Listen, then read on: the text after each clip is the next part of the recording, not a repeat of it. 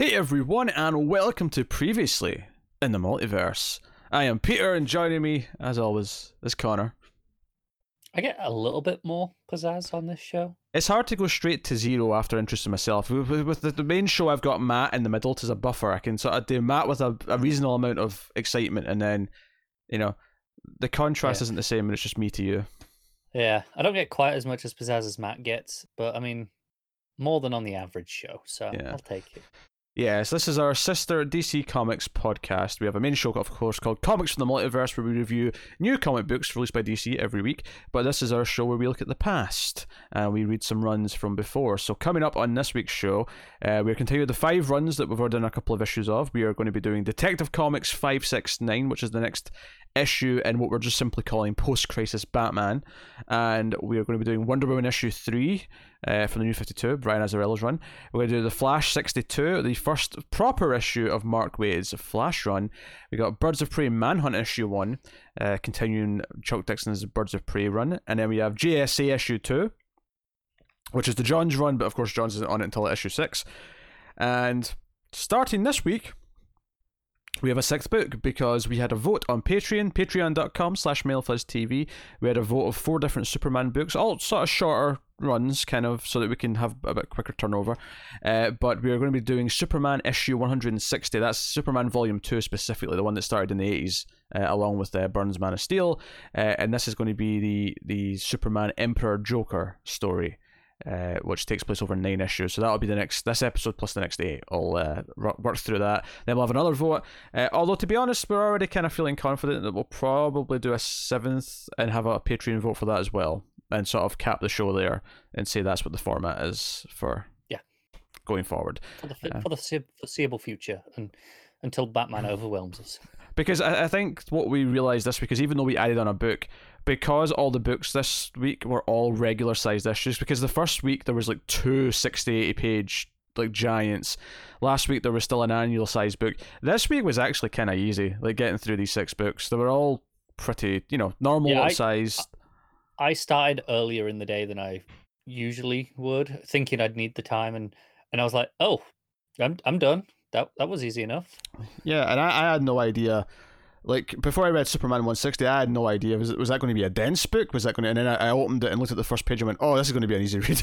This is going to be a brisk one. As soon as you saw the creative team, I was like, I know what to expect from this. Yeah. Fun time. Detective is the oldest book there by a little bit. So, Flash isn't that much newer, but Detective probably took the longest to read just because it's a bit denser in terms of its descriptions. But other than that, easy going. So expect probably a second Patreon vote in a month or so for the 7th slot. We'll be deciding what we're going to put in there, but something. Will it be short? Will it be long? I think we're going to run out of short things if we always put short things in all the votes. So maybe this one will be a bit longer than the Superman options, but we'll see. Yeah, we'll see. It might be one longer vote and one shorter vote, so at least you still get some revolving voting. Yeah, and the plan is, of course, with Elsewhere, which is going to be the show that's on the other 2 weeks, because this is every other week, this show, once that starts, is that there'll be a similar thing, at least one book, which is like, an ongoing of the past like this, where we'll let patrons vote on that as well for a non-DC book. So we'll probably do 1 or 2 of that on that as well. We'll start with 1, see how it is with whatever we're doing, and that's still coming soon. I'm catching up on books. I've caught up in Daredevil. I'm working through Buffy and Angel right now, but once there's enough books to make it worth doing a show, we'll do a show. Yeah, I'm pretty much ready. I'm just waiting on Pete because I never fell behind on all of my books in the same way. I fell behind on everything. He really did, like literally everything. I literally didn't read a non-DC book for like 8 months. It was like that's I go like spells of maybe 2 months where my pile's kind of stacking up. Should probably knock that out at most, and that's even with the odd book I'm still reading. For the record, though, Daredevil's been very good, and Buffy the Angel's been very good too. I've only read the first issue of Hellmouth, but I dug it a lot. Hellmouth is the best thing right now. Hellmouth's great. I've only read 1 issue of it, but I love it. Yeah, you will continue to. Joe, I love about it. Not to tangent this into talking about that. I love that it's not that many issues into both series, but having like this time before Buffy and Angel finally met, it felt kind of special once they did. And their banter immediately felt right. It was like, oh, this still feels like Buffy and Angel talking, even though the circumstances of the meeting is completely different. Even though Angel somehow has already met Fred and gone, you know, Don't question it. Yeah, you know, but I'm having it's just good. It's good stuff. So anyway, that's without further ado, let's get into this week's books. We start with Detective Comics 569. This is Mike W. Barr writing with Alan Davis on the art, and we relatively enjoyed the last issue of Detective, which is the same team, same writer at least. But we definitely were more enthusiastic about the issue of Batman we did last episode. We thought that had a lot more going for it. I still kind of stand by that. This issue had a lot more dated dialogue. Still, you know, Batman has a couple of lines that just feel like these goofy, like of the era, like goofy, like, you know, remarks. It's not bad, and again, it's one of those things that it's fun reading now in the time capsule sense of, hey, look at all these things we're still doing, like Batman retiring with Selina. Is that a possibility ever? Yeah, they set that up at the start. I think the issue is a bit weaker for me than the last detective issue we did as well, mainly because I think the first half, when they're, you know, there's this cat gang, this gang of cat burglars who apparently used to work for Catwoman. Like Batman and Robin come in and they, you know, capture them, and it's great. I'm on the next issue here. I'm not looking at the right one. So, but no, they capture this guy, cat people, and you know, Selina shows up and she flirts a little bit. There's a little joke where, you know, like he's like, not in front of the boy, Selina, and Jason's just like, oh boy, and he's just like in the foreground. There's some jokes like that, and it's fine. Catwoman's entrance looks pretty cool. They do this sort of blood red kind of thing in the panel where everything goes red, and the scratch comes in. Yeah, I mean that looks good, and it's I like the outfit at the time. I'd kind of, I wasn't sure which exact outfit we were in at this point. I like this one. I like the green cape. I like the one that comes after this more. The Ballant one. You know, the. Yeah, I know. I get it. That is probably better, but I do like the green cape. But no, I like when she's cutting through the panel. The effect is that she sort of actually cut through, but even her nails are actually kind of overgoing the panel a little bit to really sell it. I like that. That's good. So no, but the issue kind of then shifts to the Joker. The Joker is in a humph. He's not happy. All his henchmen are pissed that they're not getting paid, but they're too scared to tell him about it. And then the guy comes in, sort of explains that there's Batman stuff going on, and Joker gets an idea. He wants to, you know, lure the Batman into a trap, and there's a bit of a running gag here actually, where Jason's training with Bruce, and he gives him a scenario, and Jason's like, oh, fine, I'll use this on my utility belt, and Bruce just like snatches it away from him. He's like, no, that's a crutch. You will solve this without. He's just got a little knife, and he just cuts the utility belt off, and he's like, now what are you going to do, bitch? And that was amusing enough, but what really sells it is the running gag where they go up for dinner because Alfred's prepared dinner, and just as Jason's about to dig into his food, Alfred pulls the plate away and says, nope, you know the rules, and then look outside and the bat signal's there. It's like, shit. So there's a running gag here, it's only 2 times, but it's just a little running gag of Jason not being able to use whatever he's about to, you know, do. So anything that frustrates Jason Todd is something I'm a fan of. Yeah. And I like this part of the issue. I like this part where, you know, Batman and Robin are with Gordon.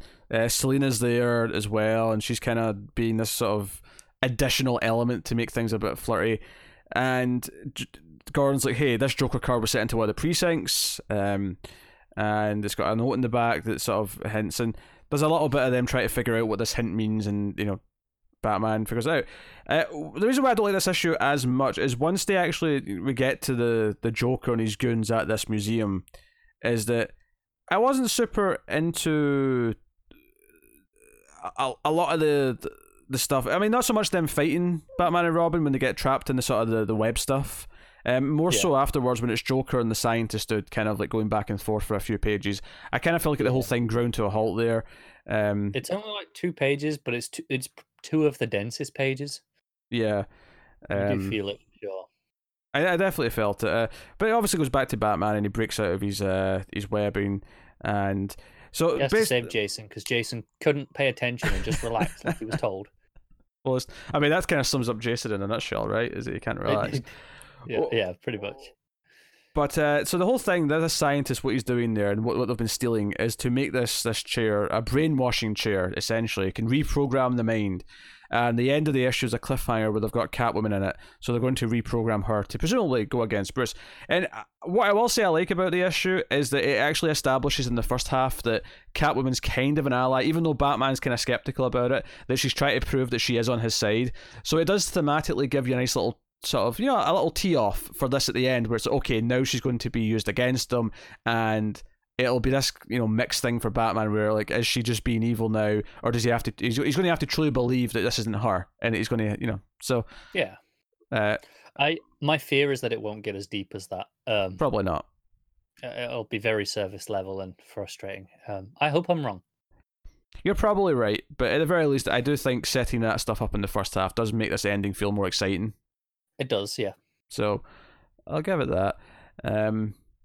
Yeah, that was just not bad. I mean, it's definitely the densest book we read, and not for good reasons. It's not like it's dense because it's got so much content in it. It's just more like it over explains things at times, or there's too much dialogue at times, or. And dense doesn't necessarily mean bad. Like the last issue of Batman that we had was still fairly dense, and that was leaps and bounds better than this. I really like that issue. Yeah. I mean, if you're still dense, if you're sucked into the story and every page dense isn't really that much of a problem. Yeah, but. This, there was times where it was just pulling me out of it a little bit. Yeah. And the art's fine. It's not a terrible issue by any means.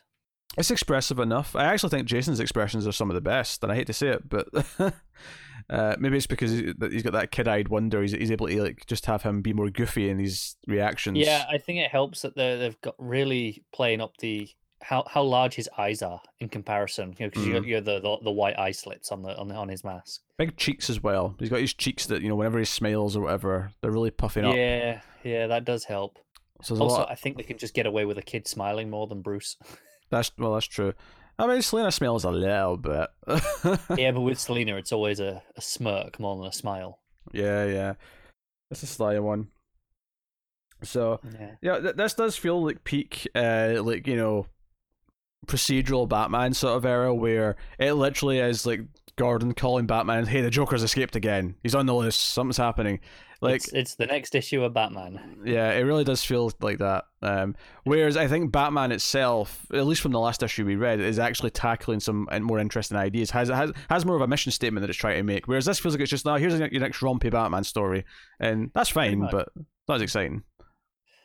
It's not. Although I appreciate there is that. Both going on at the same time. Yeah, it means you've got both. You've got the good sort of like trying to be a deep story about Batman, and then you've also just got the rompy, like, here, have another adventure every month just to enjoy it. You got best of both worlds, right? Yeah. Maybe it's kind of like that just now. It's just that Tomasi's writing. So I think the problem is that now is that all writers are trying to do the next big great story. Like, so it's one of those things where every story has to be 5 to 7 issues, usually 6, and there's not really much room for just these 1 or 2 issue stories. And then when they do, they often fall a bit flat. Looking at you, Batgirl. That's a weird example though, because I actually think before this current writer, Batgirl was actually very good at doing all these little 2-issue. It was. I meant specifically this last kind of issue in the fantasy, which is a 2-part story, which is just like, Because some of my favourite issues of Batgirl since Rebirth were the one on the plane with Ivy, which is the one shot, and then the one where she's helping the girl find her dog. Like, yeah, it's something of a lost. Like, certainly on about Snyder's Batman run, but between arcs, he used to do like 1 or 2 issue stories, and I always really enjoyed them. They're a nice like breather. Just reset the pace a little bit. In the second half of the run, they were better than the actual stories. Sure, yeah, I'm not fighting you on that, but I think it's kind of something that's lost in that. Okay, so we have a big 6 to 12 issue story of this is the big thing, and then it's straight into the next big thing. Having just that 1 or 2 issues in between of something smaller kind of resets the scope a little, I think. No, that's exactly what Scott Snyder should have been using in his Justice League. He should have had these quieter issues between arcs. Yeah. But I don't mean just Snyder. I mean like most books. Yeah, but that's just the example I can think of that really needs it. Yeah. More than most. But anyway, what are you going to give Detective Comics 569? I'm gonna give it a 6. I mean, it's still enjoyable enough. It's just not as strong as some of the other stuff that we've had. Yeah, I'll go. I'll go 6.5. I don't want to quite say good, but it's close to before you can get to good, I suppose. So there you go. That's the 569. We will move on to Wonder Woman issue 3. Brian Azzarello, Cliff Chang, of course. This is the new 52 issue 3. We ended last issue with Diana Strife telling her that she's her sister, revealing that you're Zeus's daughter. And this issue kind of is the fallout of that, but also the attack on Themyscira and everyone kind of like cleaning up the mess and burning the dead and all the rest of it. Yeah, it's another gorgeous issue. I mean, the art's very consistent, so it's just hard to really. I'm dreading the bit where I know it gets to a bit where Chang's on like one in every like 3 or 4 issues because he's fallen behind, and like it's not like there are bad fill-ins. The art from memory never gets terrible, but it's never quite the same. I don't love Chang as much as you do. Like, I think he's solid, but I think what really sings in this issue is towards the end when Diana sort of burns all the bodies. When she just sort of like does that in fury. I think that's one of the better moments in the issue. Because a lot of it before that is just the almost the reaction to what we found out, and Diana confronting Hippolyta try to tell the story of how this happened, although not with a lot of details. Admittedly, she just kind of says, we had a thing, and I'll keep part of that to myself. Kind of there, and yeah, sure. And that's basically it. There was a funny moment though. I liked when they were yelling out angry metaphors about kids playing God, and the new girl, the human, just kind of shouts out Zola, I think her name is, right? Yeah. So just shouts out, yeah, how about when they capture fireflies and smear bug ashes across the pavement to write their names glow in the dark? Everyone just kind of looks at her like, what are you talking about? That was oddly specific. Yeah. So that was a fun enough moment. Yeah, it's basically the entire story of her origin that it was up till this point was an intentional story they created so that Hera wouldn't get mad that Zeus cheated on her again. Yeah, the idea that Hera would just kill her as a baby if she knew about her. So this was kind of all a cover, and it's tensions are running high. Some of the Amazons are getting kind of pissed and they're angry about Diana being there and kind of the wrath that she's brought with her. And Diana has this kind of big moment where she's like, do not call me Diana again. Do not. This is the end of the issue. Don't call me Diana. Do not call me Clay, because that was kind of a bully nickname that she had as a kid. She's like, no, I'm Wonder Woman now. She's kind of like giving up her. And it's so funny because this is such the opposite thing of like everything we've seen from Wonder Woman in the last few years, where she's trying to keep a hold of her Themysciran past. And to be honest, this was such the opposite thing of what was happening in every other DC book at that moment. Oh sure, like, yeah. In Justice League, nothing like this was going on with Wonder Woman. This is so far removed from anything else. Yeah, best part of the book totally is when she storms off, punches a tree down, just punches the other Themysciran Amazon, I don't remember what she's called, and just grabs the torch and sets fire to everything, and that's how she walks off. It's the panel with the black behind it where she blows the torch across. That is gorgeous. Yep, and she walks off, and that's kind of it. I am Wonder Woman. She's kind of disowning Themyscira and going on her merry way. Yeah, it's funny because it has the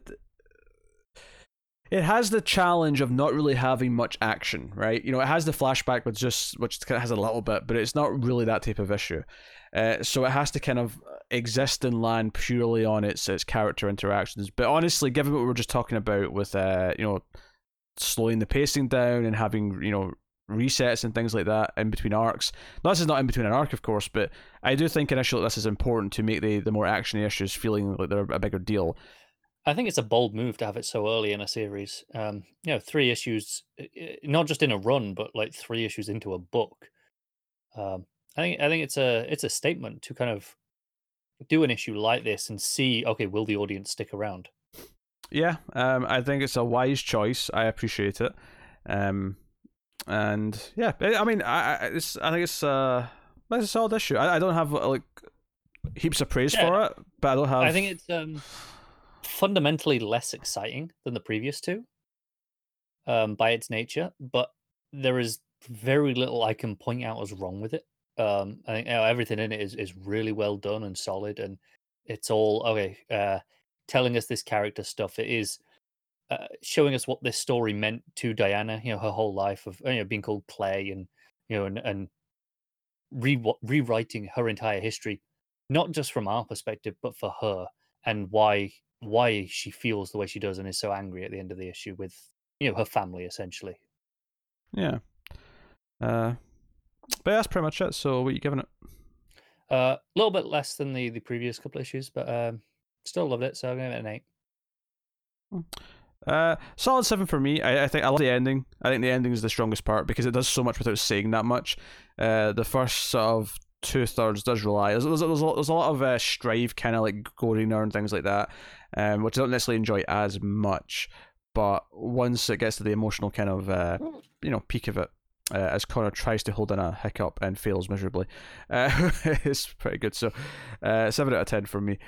Which will take us on to The Flash, issue 62, Mark Waid writing with Greg LaRocque on art. This is the first proper issue of his run. Obviously, he did the special. He did the wraparound of the special. He did the annual issue 4, which was kind of this weird tie-in to like an event / thing. I don't even know what to call it. Whereas this is start of an arc. In this case, it's the start of his origin story, told via flashback form, where Wally ends up with like a sort of diary, a scrapbook that Iris made about his origin, about the summer he became Kid Flash, essentially. I mean, if I remember right, because I've read this story before, I don't think he ever gets his true Kid Flash outfit in this, but he gets his powers and he learns a lot of his early lessons, and it's about that fundamental relationship that he had with Barry. Yeah, and I think what makes this story really sing, or what I really like about it anyway, is that it really, as much as some of it's a little bit cheesy, it really hones in what the idea of the Flash was to Wally before he met him. Like, there's this excitement when he talks about going to Central City. He talks about going to meet his aunt and how much she means to him, and he brings up a little bit of the family tree and what his uncles and aunties were like and what his grandfather is, and because that's kind of the key. Is there's a little bit of action at the start where he saves an airport from a bomb, so there's an action scene. We get to see him as the Flash doing some Flash things at the start, and I think the art's really good there actually. Yeah, me too. It's real good. A lot of swooping around, really defined. It looks good. It's very athletic in a way that I think sometimes gets forgotten in Flash comics now. Yeah, I can see that. But he runs into his grandfather, which leads to like the box of old stuff and the scrapbook that Iris kept too. By the way, in continuity right now, Iris has been dead for a couple of years. Yeah. Obviously, that doesn't stick, but more on that when we get to it. If that even occurs in this run, I imagine it probably does. I don't know. I've never read Waid's run. Well, not in the run, but like we'll find out. That's part of the fun of doing this, is we'll find out when these changes. Yeah, there's a lot of things that we know. Oh, X was dead here, and they were obviously alive again at this point, but we don't know the specifics of in between. Yeah, there's a lot of details with comic books that you have to. I think it was just last time I think it was that we were talking about Green Arrow, and like yeah, and we're kind of like, oh, okay, we were both kind of right, and there are things that we know the general events, but not the circumstances and the stories. Yeah, so Iris picks him up because he's spending the summer with her in Central City, and the cheesy part is how like Flash shows up because he's stopping a robbery, and Wally gets to help him, like just by happenstance. That's definitely the cheesy element. Like, okay, it's a bit in the nose, and yeah, this is definitely the kid wish fulfillment. Absolutely. But I think because it's from his perspective though, and he feels like he's genuinely helping, and he is like, he helps the Flash. It does actually play with the right kind of like tone and sentimentality to it. Sure, I'm with you. So No, he's super excited. And then he meets Barry, and we do it's basically the Lois Lane love triangle thing, right? Where he thinks Flash is the greatest thing ever, but Barry Allen, he's a boring old fart. Yeah, and it's like, because we've got this narration from the future essentially. Yeah. He's like, oh yeah, I knew there was something wrong. No one could be that dull unless they were trying to be. It's kind of funny, and it's like Iris must have known something, because this was ridiculous. No way she could be interested in a man like this. Yeah. Do we know if Iris knows that he's the Flash right now, or she's not in it? I don't know. Yeah, I don't know either. Inquiry in mind. If anyone listening to the show knows if Iris knows he's the Flash, I mean, it's only relevant for this first arc, because after this, obviously, we're just into more Wally present day stuff. But yeah, curious all the same. But no, I love that where they're talking about his lab work, and Wally just sort of says, "Oh, sounds fascinating." Not really being sincere, and I says, I think so. Tell him what you do, Barry. And then the next bit of narration on the next page with a clock above his head is just, so he did. Yeah, I love this clock in the background, how it gets bigger every time. Yeah. And time's not even moving that much. The entire thing's maybe like 50 minutes. Yeah, no, it's good stuff. But, he's just devastated by the end. But of course, Barry takes Wally for the afternoon to his lab to show him stuff. And he's like, hey, do you want to meet the Flash? We're good friends. And he swishes past him, and he's there in costume, and he's like, whoa, Flash, can you tell me about yourself? Like, who are you really? He's like, no, I can't tell you that. It's a really fun exchange, actually, because he's like, okay, ask me anything you want. It's like, who are you really? Except that. But he's like, okay, how did this happen? And he explains, the bolt of lightning and standing next to the chemicals. And then out of nowhere, lightning strikes twice, because lightning hits Wally while he's standing next to the same, similar stale of chemicals, and that's a cliffhanger for the next issue. Very sudden. I think this is something that throughout his run is going to be less stupid, because, well, Mark Waid kind of, I believe, invents the Speed Force. So yeah. So we have other things. So it becomes less just oh, look at this hokey coincidence, and more this was meant to be. But I think what makes this work, and I'm kind of speaking with the foresight of having read the arc as a whole as well, but is that because everything's from Wally's perspective, and because he is so sincere in how much he loves the Flash and how much he wants to be better, that I think you kind of forgive a lot of the cheesier elements of it. And it's almost like Mark Waid said to himself that I wanted do this origin story, I wanted do a proper 6-issue version telling the entire story, give him an arc, but I don't want to betray the Silver Age kind of feeling of it. It still kind of has that feel to it. Yeah, it feels like he knew he wanted to deconstruct it later by adding in elements such as the Speed Force, but wanted to establish, okay, here's a definitive version of it first, so that we can then mess with it later. And it works really well on its own as this Silver Age version of the origin. I mean, it's obviously not written exactly like Silver Age. It's not as dense by any means. Much easier to read, yeah. Yeah, but it definitely has that feeling to it. Has that feeling and tone. And like I said, the art is really good. I think LaRoque's the regular artist for a while, I think. Oh, cool. And I think we don't see a lot of him in the suit, admittedly, because of what the arc is. But I think his Flash in the suit does look very good. Yeah, very definitely. Expressive, very. I like how defined his it's gonna sound like I'm but I feel like I know where you're getting at. But his muscles, everything looks really defined and well shaped, right? He feels like he's. It's one of those things that's never really translated well to the screen. Is having the tight suit with the muscles, but it essentially boils down to two things. Either you have really thin spandex to kind of so you can kind of see it the way it's supposed to look, and it looks kind of cheap, or they put on these fake muscle lines onto the suits and it looks really stupid. Well, yeah. I think Flash can actually benefit in a way that others don't, in that even what we do in the comics now is they tend to be sleeker because they're runners, not bodybuilders, so they don't have to be as jacked, right? They just have to have a runner's body, which is a little bit different. I think that probably translates to the spandex a little bit better in theory. Possibly, yeah. Because I don't think it needs to be as skin tight as to show off all the muscles in the same way. Yeah, yeah. But I dig. I think that's true a lot, actually. It's got an interesting kind of structure because it does obviously has that third before he gets to the book, and then we get to just the start of the story. But yeah, I mean, I've not read this before. I think, so I don't know how that continues. Do we just jump straight into we're in the in the diary, so to speak? Or pretty do we much, have more I think we get reference? like the odd page of like Wally in his grandfather's house, like sort of saying, his grandfather shouting, "Hey, do you want tea with that?" There's like an introductory Sure. page, and then, it goes back out of the story. Yeah. Well, I will say is I read this in a hardcover I have, Mm-hmm. and it's one of those ones that doesn't have the covers, separating each issue. I'm very grateful that this was a very clear and obvious end of this issue, where I'm like, yep, that's that one. Didn't even have to like check. Mm. It was very clear. I hope that continues. Me too.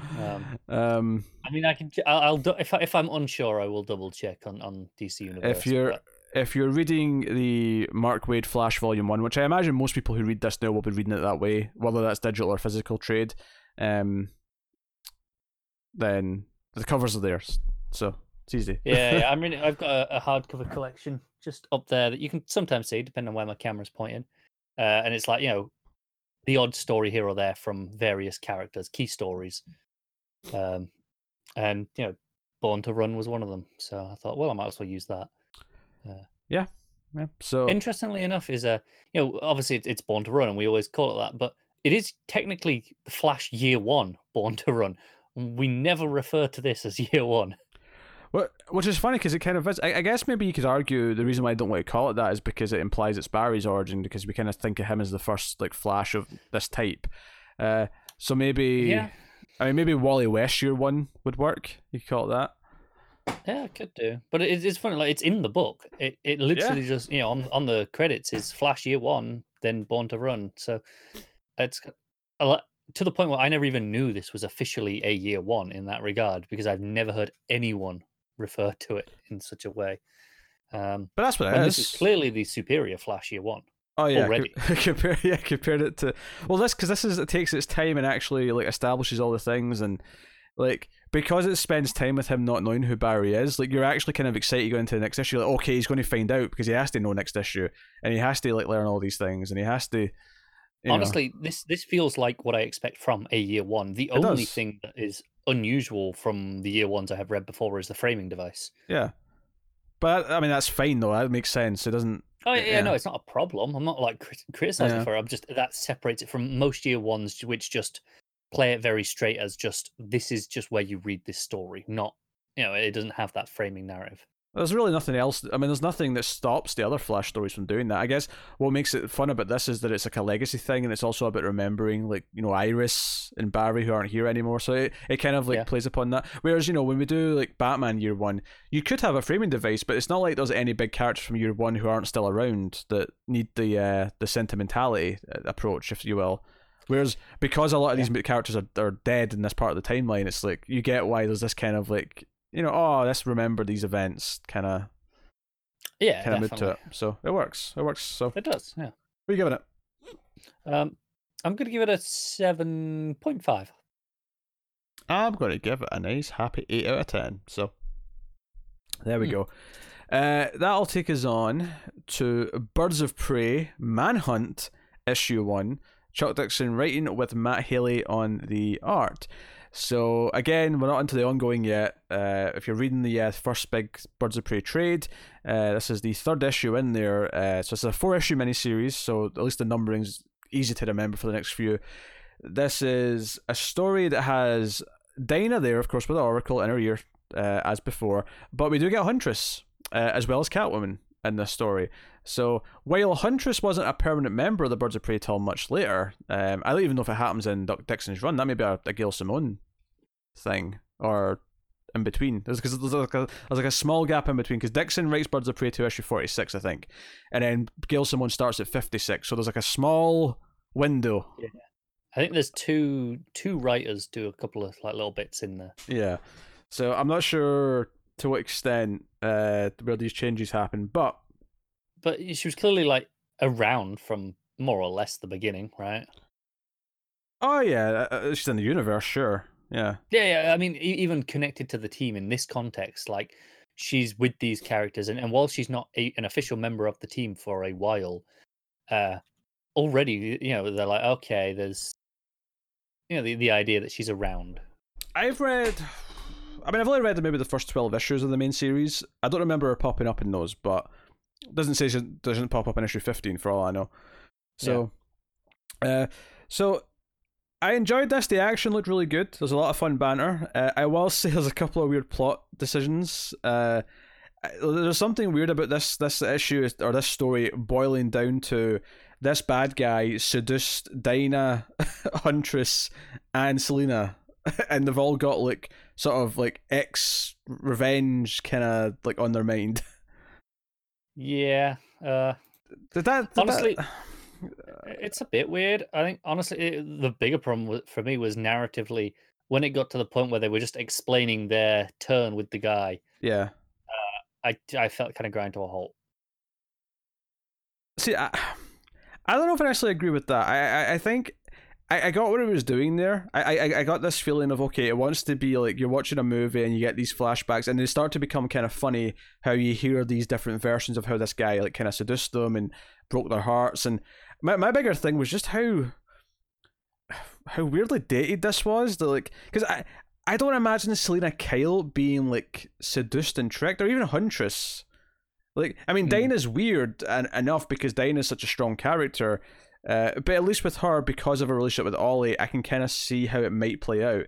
But with Selena, the idea that she's like gets her heart broken like this by some sleazeball who she only knows for a few weeks or a month, I don't know. Like, I mean, she does say at the end that it's not as mushy as their story, so because we don't hear her story yet, that'll be the next issue. So maybe Selena didn't get her heart broken. Maybe he just stole something from her and she's furious. Okay. Well, Huntress then's kind of weird though, because I always just think of her as being angry. I can't imagine her falling in love like that and being all mushy and whatever. It's especially weird that this guy turns out to be like, because he is loosely connected to what happened in the first issue. Because they mentioned the country they were in that first one shot.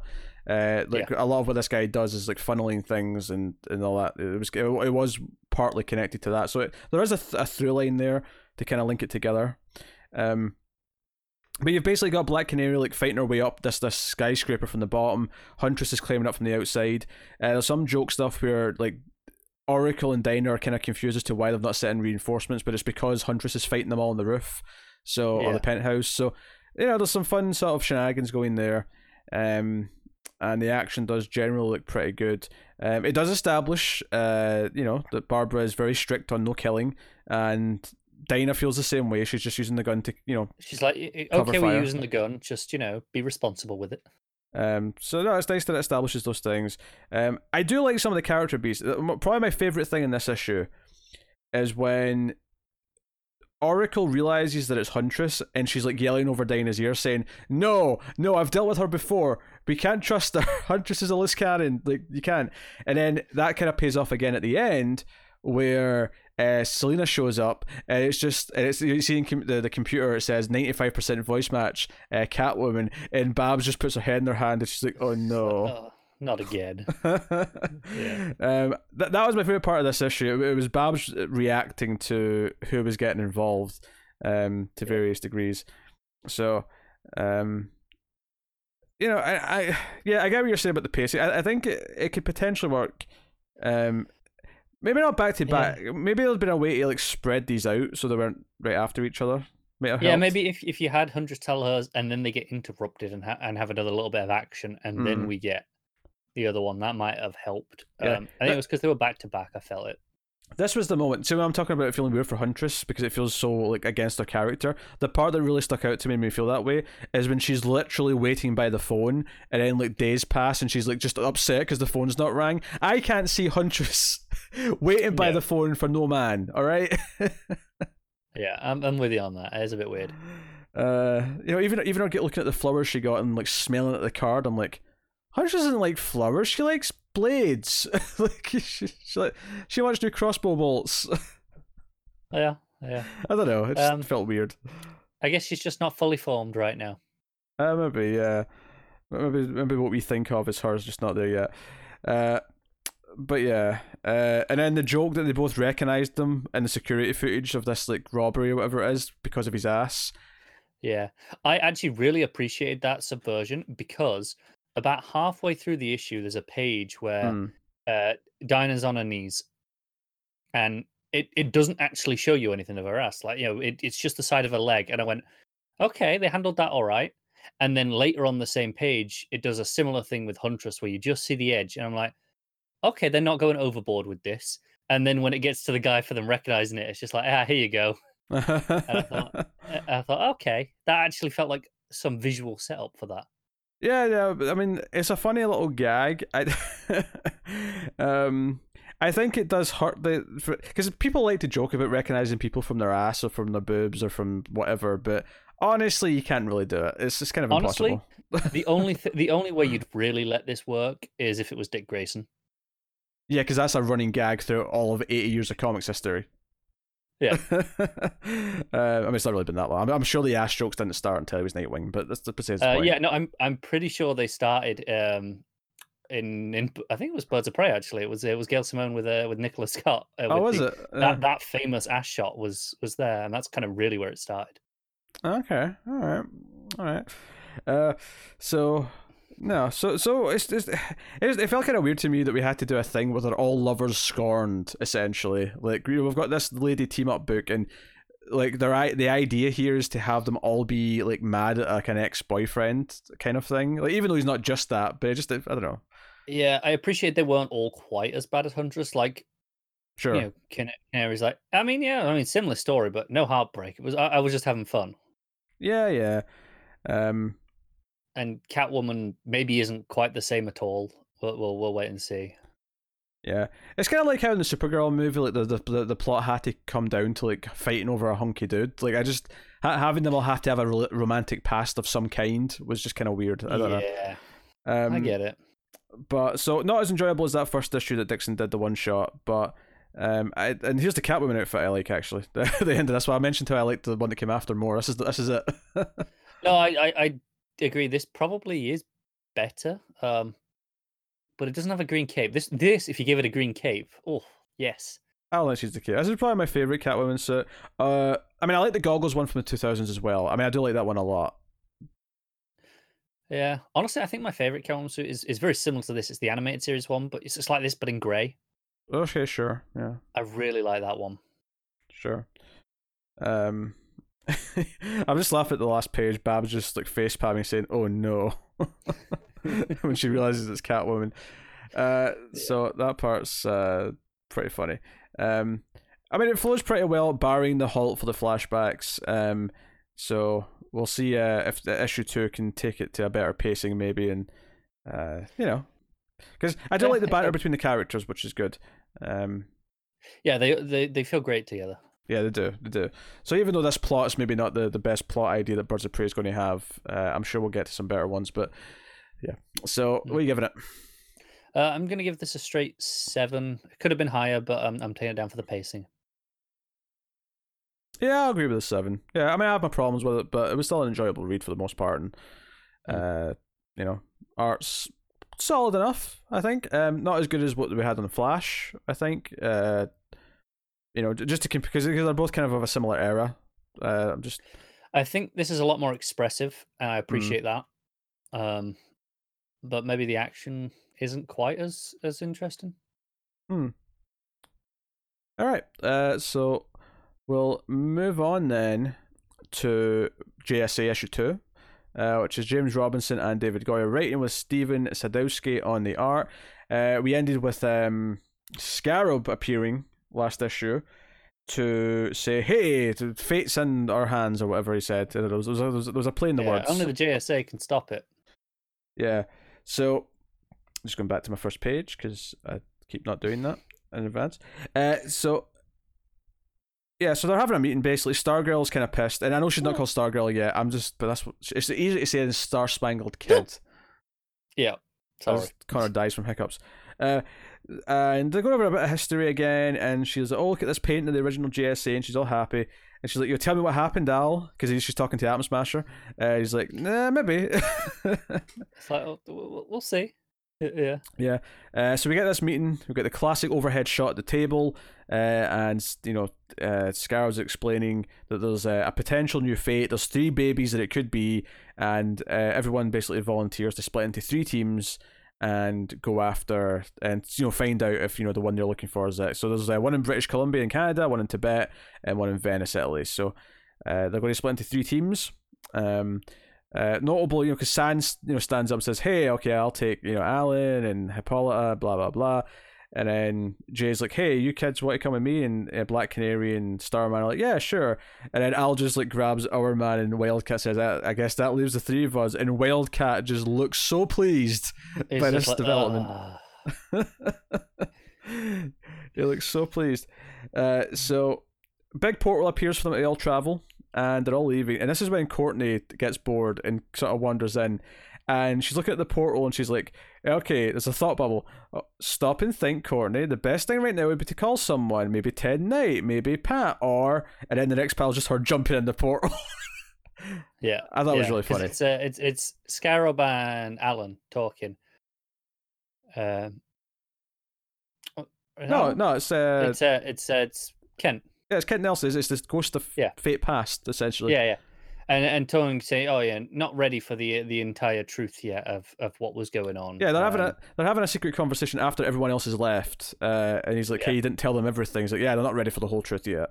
And then they go through this portal, and Courtney jumps in, and it sounds like they're going to the Tower of Fate. Yeah, because there's a whole big thing about how only the earthly representation of it was destroyed, because you can't really destroy something that's outside of space and time. You just one little element of it. So things are all hunky-dory over there. Yeah, so we have a pretty simple structure for the book then, where we sort of go around the groups arriving in their various cities. We have Sans' team, and he actually confirms that he wants to be called San now, not Sandy. Makes it clear. I actually love Sans' look. He's got this kind of cool mask on, but he has it's kind of like hockey mask meets gas mask, but with the goggles. Yeah. So I kind of like that, and I like that he's, when we see him in combat later, he's got these kind of pistols, but they're not obviously firing typical bullets. They're firing blasts and sand-esque things. Yeah, it's pretty interesting. Yeah, it's good stuff. So basically, they're here. They're a monastery, and hey, we're here to check for a baby. And they're like, okay, we'll go check. But the Sons of Anubis show up, so we get a big combat scene. And I actually really like the action here. Like I say, I love the panel at the bottom of the big fight scene where Sans on his knees, kind of firing in 2 directions, and Alan's firing some green energy out. It's just a really fun little battle. And it's like, okay, so I've checked the baby. There's no Ankh, because there's going to be an Ankh birthmark to signify which the right one is. It's like, well, if it's not ours, then one of the other team must have it. So that's when we cut to the next group. And what I really like about this, in pacing sense, it'd have been so easy. A rookie mistake here would have been to cut to the second group just arriving, like the first group did. And it'd feel like we'd sort of went back to the start, and it'd feel like we'd kind of reset the pacing again, right? No. We cut to the next group, and Starman's already holding a baby and firing at something. We're already mid, the story. It gives you the sense that we are picking up right after where they were. It's just that it's taking them a little bit longer. Yeah, well, I mean, just in the sense that we're already at that point in the story with the other team, so it doesn't feel like we're losing time. It feels like no. We understand the start of this, because the start of this is probably very similar to what the other team had. We don't have to go through it beat for beat. And he's fighting the Sons of Anubis, and Jay's doing the whole Moses through the Red Sea thing, which he says, "Have you ever read the Bible?" And Starman's like, "No." "Well, did you see the 10 Commandments?" He's like, yeah, I get the reference now. So he runs through the water, splitting it, because Dinah's in there fighting one of the Anubis. And yeah, they've got to pin down in the water, and as good as she is, she can't breathe underwater. Yeah, and there's a great joke here actually when they get back up, where Dinah kind of, and I like the art here actually. Dinah's hair soaking wet, and she's kind of tucking it behind her ear, and she's like, "Hey, do you ever think the adventure would end with you getting wet, Jack?" And he's like, "What are you talking about? You were in the water. I'm not wet." And then the baby pisses on him. Yeah, I do most like that. I think Dinah's face looks a little bit weird on that panel. Yeah, her face is a little bit odd, but at the same time, I mean, it's a little bit weird, but it's also very expressive. I'm getting the emotion, or because the side-eye glance she's giving him is coming across, even if the overall face is kind of weird. I think the problem is usually she has a very kind of chiseled jaw, and she looks kind of round here. You try to tell Dinah she's put on some weight. Is that what you're saying? In the case of less than a page, yeah, that's what it feels like. Like if you go back and look at her, the previous page, roundhouse kicking the son of Anubis, and then look at her in that panel, there is a noticeable difference. So I felt it. Dinah Two Chins, apparently, according to Connor. I never said anything that vicious. No, I get what you're saying. It feels more like when we cut to the next bit, we've got like this nurse, and it feels more like her facial model has been used for Dinah by mistake. I actually kind of like just how it makes her look more like a normal person, because the scene before when she's like kicking the Sons of Anubis, she's built like a brick house. She's got this muscly body. She has the perfect slimmest face possible, and then this one but even if it's inconsistent, it actually looks more like a real person. Bizarrely, no, I agree. I'm not saying that she shouldn't look like a normal person. I'm saying it's just weirdly inconsistent to suddenly get this, as opposed to what we'd had for the rest of the issue up till this point. Yeah, but the art is generally pretty good though. I like Jack's reaction to the pee. And then again, this neatly leads into the next one where Jay's like, well, this baby's not right, so it has to be one of the other two. But we already know it's not, Sans group, so we know which group it is now. So that's when we cut to the others. And the subtle thing I love here is when they're walking through with the doctor, is the Atom Smasher's head's cut off the top of the panel. Yeah, dude's got an ego. He couldn't shrink down a little bit. Yeah. So they go and get to the baby, but the twist here is that Hot Girl's already at the baby. And we knew she was coming because the last issue said, next time, Hot Girl, or whatever. And she panics and flies off, and they go after her. Al just keeps getting bigger and smashes through, trying to catch it, and doesn't. So Owlman just kind of flits on ahead. It's like, yep, sorry. Our man kind of uses his time vision at her and sort of sees her past and realizes who she is, and she kind of gets dizzy and falls. And then they realize that she's on the same side. It was actually, she got called ahead. Her grandpa called and said that Wesley Dodge told him to protect, he's telling her to go protect this baby, no matter what. So they have the right baby. They have the fate baby, and just as they're getting to know each other, and Wildcat's being kind of advised like, well, you hold no candle to the real Hot Girl that I knew. It's like, give her a break. Yeah, and she's like, I've been having these weird dreams lately. There's ancient Egypt and other worlds, but then there's this other guy, the Dark Lord, but he had another name, but I can't quite remember it. Yeah, obviously we're teasing some things there for a fairly soonish story with the Hawks that's going to come up. Yeah. But the last page is this villain, this Dark Lord shows up, and of course his real name is Mordru, and he grabs the baby with them all down. So good cliffhanger. I think it does a good job of really setting up what the story is, because the first issue was mostly here's all the characters, right, with a tease of the story, but don't really get into the nitty of it. This is like, no, here's a simple goal. Here's the characters going to achieve that goal. We leave off in this great cliffhanger showing the villain. Now that we understand what the MacGuffin is, the MacGuffin, this baby, is going to be the new Dr. Fate. So we understand kind of the stakes at play as well, which makes this ending work. But then we also have many cliffhangers, like, we know Courtney jumped in the portal, and that's still to be paid off. So yeah, it's actually a really dense issue in that regard. That it's kind of got like 4 sections to it. It's still only like 20 odd pages, but it has got 4 complete sections. It doesn't feel dense to read though. It flows really well. There's a craft here of making it really seamless going through it, and never feeling like it's getting bogged down with everything that's going on. It's purely dense just in terms of the amount going on, not in terms of how it feels to read, because it flows great. Dialogue between everyone is on point, even pre-John's, it seems. Yeah. So, no, really solid. I think it's an improvement over issue 1, which I already quite liked. Yeah. So I am more than happy with this issue. What are you giving it? I'm going to give it an 8. I'm going to give it an 8.5. So that is GSA issue 2. And of course, we have one more book. We have a new 6th slot on the show. Patrons voted between 4 Superman books. The winner was Superman Emperor Joker, which consists of 9 issues. And we will be starting with Superman issue 160. This is volume 2, of course. So just in case you weren't familiar, because I know some people, started reading at Rebirth or started reading recently and our main podcast helps him along with it. But just to explain this context of Superman's books here, if you're wondering what I mean by Volume 2. So Superman, of course, started from issue 1 like 1940, give or take, right? It was right after Action Comics. Superman got his own book, and that's the one that's currently over 800 issues, right? Adding the numbering, which continued. Unlike other books, though, you're not actually adding in Volume 2, because Volume 2 was concurrent with the same book. The original Superman book kept going, because when they relaunched Superman After Crisis with John Byrne, they started Superman from number 1 again, and this is what we call Superman Volume 2.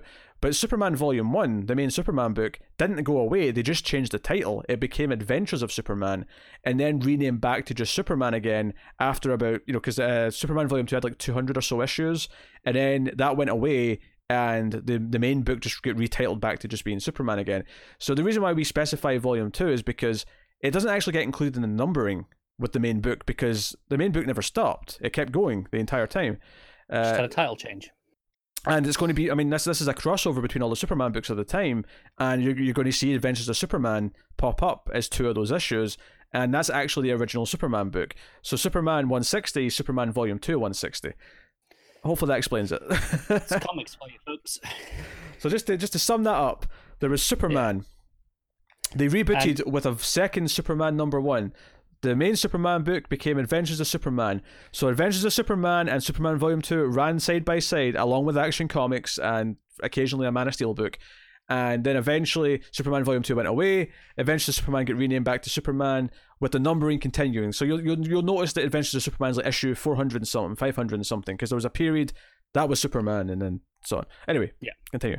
Just before we start on this book, so this is obviously the Emperor Joker story. That's the trade that most people will be familiar with, and that's if that's how you're reading it, that's what it'll be called. Yes. Interestingly, this is actually kind of 2 arcs mashed together, because this is the first one, and this is actually called Superman Arkham, which leads into Emperor Joker proper. Yes, and it started off very confusing. I had no idea what was going on. Because it does this thing, and don't get me wrong, it's not too long before it's very clear Mxyzptlk is involved, and it's like, okay. Yeah, you get that after a handful of pages, but the first page literally just starts with suddenly. Yeah, and you're like, wait, what? So we're in a different world where everything's changed. Superman seems to kind of remember who he is, but not entirely. Like there's a line early on where he's like, I know all these things, but I remember that Superman's supposed to be good, or Superman doesn't kill. Like he remembers some things. Maybe he remembers more as it goes on. But he's actually in Arkham in chains, and he breaks out. He's in a black suit, and he escapes. And they call someone to bring him in, and it goes to the GLA headquarters on the moon, where Bizarro picks up the phone, and we get Bizarro speak, where he's like, "Okay, me will not come," meaning he will come. From this point on, I will not say what Bizarro says. I will say what Bizarro means, because it's easier. Translation. Otherwise, this will get confusing. It'll get very confusing, and I also have to second guess everything I'm going to say if I do that. So, so I'm just going to say what he means rather than what he actually literally says.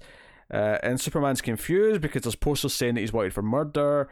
He's like, Superman doesn't kill, and he goes up at the sky. We see there's a sign in the background saying courtesy of Lane Corps. Yeah. And we see Mixie watching.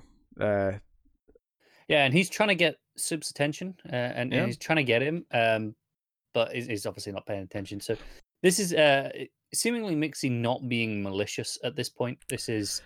I mean, it could entirely be that this is not his world. He just is aware that things have changed, and he's trying to actually kind of help. Yeah, I mean, that is often Mixie. As much as he is often antagonistic, he's mischievous and generally isn't that bad. Yeah. So this kind of rolls. Do you know, I really like Ed McGuinness's art. It's not something that I want in every book, but I think it's got a really fun, like, Superman the Animated Series style to it. It feels like cartoony. Incredibly animated series, cartoony. Yeah. Everything's huge muscles, hyper accentuated, but it's so fun and expressive. Yeah. Like I don't want this for like a serious Superman story, but I think for like we were talking about earlier, where Batman had Batman, and post Crisis that was the serious stories, and then Detective was the rompy one. If this was the rompy Superman book we had every month, like I'd be more than into it. Yeah. I mean, there's a page coming up in just like the next page where it's Superman versus Bizarro, and oh boy, the muscles, like, and this is the sort of thing where in some artists would be going, oh, these proportions are hideous. This looks so ugly, but McGuinness is so cartoony and Well, look at the a page or two later when Superman sort of bounces off the flagpole and Bizarro hits his face into it. It's a cartoon. When Bizarro hits that flagpole, the way he's kind of smiling as it's like wrinkling his face up. It's great though. It's wonderful and it's good. Say, in artists that are more realistic, these proportions would look atrocious, and we'd probably be calling this hideous.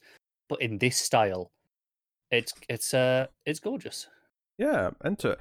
And Superman lands in the office of Lois Lane, who's kind of the Lex Luthor of this world, basically. Even later on, we find out she's wearing a wig, and she's actually bald. But there's a flash of recognition where she goes to call him Clark. Yeah, because he looks up at her and he says, Lois. And she's like, Clark. And then she gets angry because, like, how dare you call me Lois? I'm Miss Lane. Don't you forget about it. And then she's got, dogs and shit. By the way, there's the single issue on DC, because I'm reading the trade here. Is there a page of just Mixie with a red background? And he sort of, because I was confused if this was the cover to the next issue, and it just ended an issue. Where's this right at the end? No, it's right after where Bizarro says down, down, and near. Right after that page, there's like I don't remember seeing that. I think to find that page of Bizarro just to double check. There's a good chance that this is just in the trade version because it had to because sometimes they've got the 2-page spreads coming, so they have to sort of realign where the pages are sort of falling. Yeah. So it may just be a filler page for the sake of that, but the down, and near is fairly early, isn't it? It's like in the middle. Ish. It's right before the graveyard stuff. The graveyard Solitude. Right before the graveyard. Then definitely not. Okay. I was just curious. Because I got confused. Oh, wait, is this the start of the next issue? But the only thing that told me that it wasn't is that the trade does have the issue titles at the bottom in text. It says, Superman 160. So it let me. So I was confident it wasn't, but it confused me for a second. You off. Yeah. No. It goes from down, and near to the graveyard. Yeah. So he's fighting him at the pier. He's dunking him underwater. That's Bizarro. That is. He's fighting Superman, and again, very expressive. I love Bizarro's big, thick eyebrows. So good. And then Aquaman. Aqua something shows up. He's got instead of a hook, he's got like an axe, but he's obviously not a human head. He's got like a fish head. I'm not gonna lie. I want this version of Aquaman all the time. Bizarro uses his freeze vision to stop him, which is pretty funny. And Grundy, which was mentioned at the start, but Grundy's actually the one running Arkham right now, as bizarre as that sounds. And there's a Pinky and the Brain joke as well earlier on. Pinky and the Brain. Yeah, because it's the guy there with him is like, so how's this gonna go tonight? He's like, the same way it goes every night. And I was like, I mean, I'm assuming you did as well, but it's like Warden Grundy, he's escaped again. What are we gonna do? Do what we do every night, Officer Day. I'm just like, I can't help but read it in that voice. Yeah, if no one's seen it, there's a great video of the voice actors who do Pinky and the Brain doing a scene from Breaking Bad of Walt and Jesse. It's wonderful. So go check it out. But yeah, we see Lois is, he wears a wigs. Superman's chained up back in Arkham again, and that's the end of the issue. So he escapes and gets caught. I will say I'm excited because the cover for the next issue for Adventures of Superman 582, which is the next one we'll be doing next episode, it's got Supergirl on the cover. So I'm excited to see how she fits into this. Okay, I've not seen that cover yet. Obviously, doing single issues. Obviously, DC Universe doesn't automatically suggest 582 because, I mean, it hasn't got that sophisticated algorithms programmed. It just next up in series Superman 161, which is understandable. To give Comixology some credit, they actually do have this where when you get to the end of an issue, it'll give you next issue in series, but underneath that it'll say next issue in story arc, and a lot of them will be programmed into it. So that's quite good. That's fair. I will say in this particular case, the final panel, I don't know if it's edited out in the trade version, sometimes it is, in the single issue does say, be here next week for Adventure Superman 582. So it's very clear that's where it continues. Let me open it back up because this is something. Kids, check out our next chapter where anything can happen and sometimes does. That's what it says in this trade version. Oh, so it doesn't actually say. It's slightly different because it's in the S crest. And mine says, yeah. White. It's a white Mine S says- crest. Yeah, mine says, "Kids, be here next week for the Adventures of Superman 582, where anything can happen and something does." So it is slightly different. So they've actually reworded it. That's kind of interesting. Yeah. Which is fine. I don't really care. It's not a big deal. But it's... Yeah. Like sometimes they'll edit these out entirely for the trade because they're unnecessary. This is interesting that they've decided to change it and tweak it to keep the effect, but not, hey, next week in this issue, but more just the spirit of what was said. I mean, I'd be happy for them to keep it as it is, just for the sake of like, hey, that's exactly what was in the comic. But at the same time, like, you don't need it in the trade, so yeah. So this is kind of a nice middle ground where it keeps the effect of, hey, here's the cheesy next time in the, statement, but without the detail that you actually need in single issues. It works. I like that. No, I had a lot of fun with this issue. I think it looks great.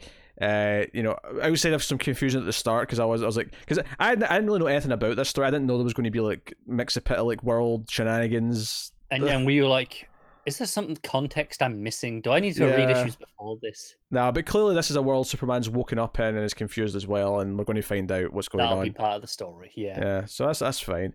No, colours are great as well. Just along with the art, it really helps the cartoony nature of the whole thing. Yeah, it's gorgeous.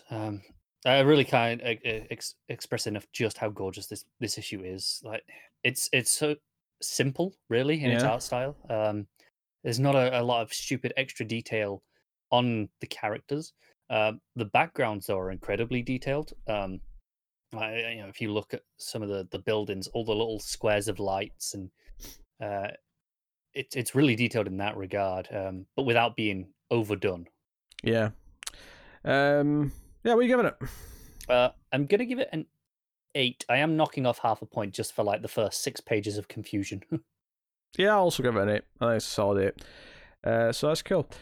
So that wraps up all the books. We'll do a couple of little end of episode things. I think I think we can pick best art of the week and what our favorite book of the week was. Out the batch. Yeah. No reason why not. So what was your favorite art of the week? And I think it's interesting. We've got different eras here, different styles, drastically across the board. Very different. I think I'm actually going to go with Ed McGuinness on Superman.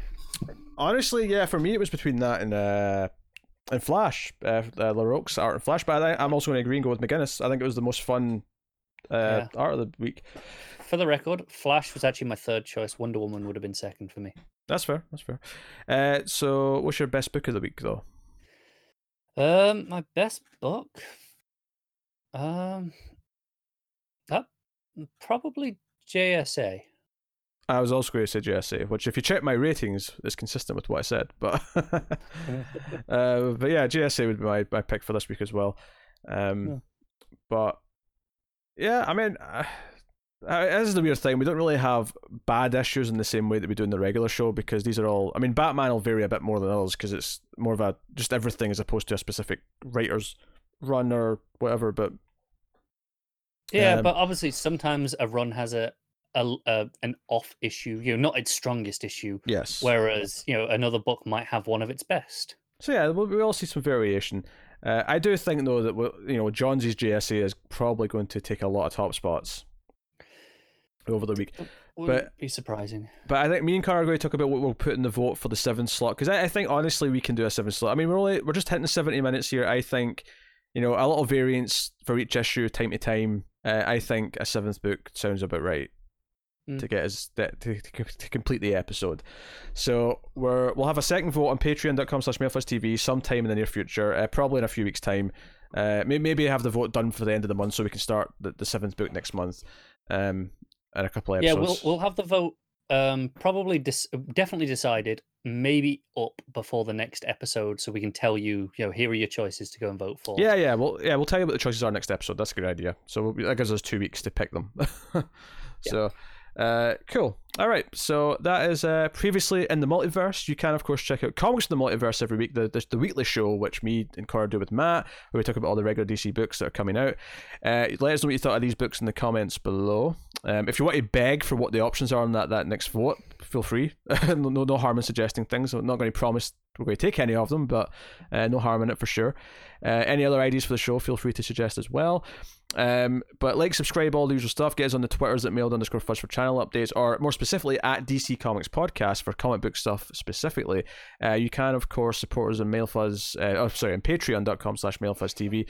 You can support us for as little as $1 per month there, and feel good and keep all the content coming. At the $5 tier is where you get to vote on things, and you also get stuff early. And all the comic podcasts starting this year have been a day early for patrons at $5 and up, and that includes Comics from the Multiverse, Previous in the Multiverse, and it will include Elsewhere in the Multiverse. So if that sounds like something you want, go and have a look, and you can feel good about yourself.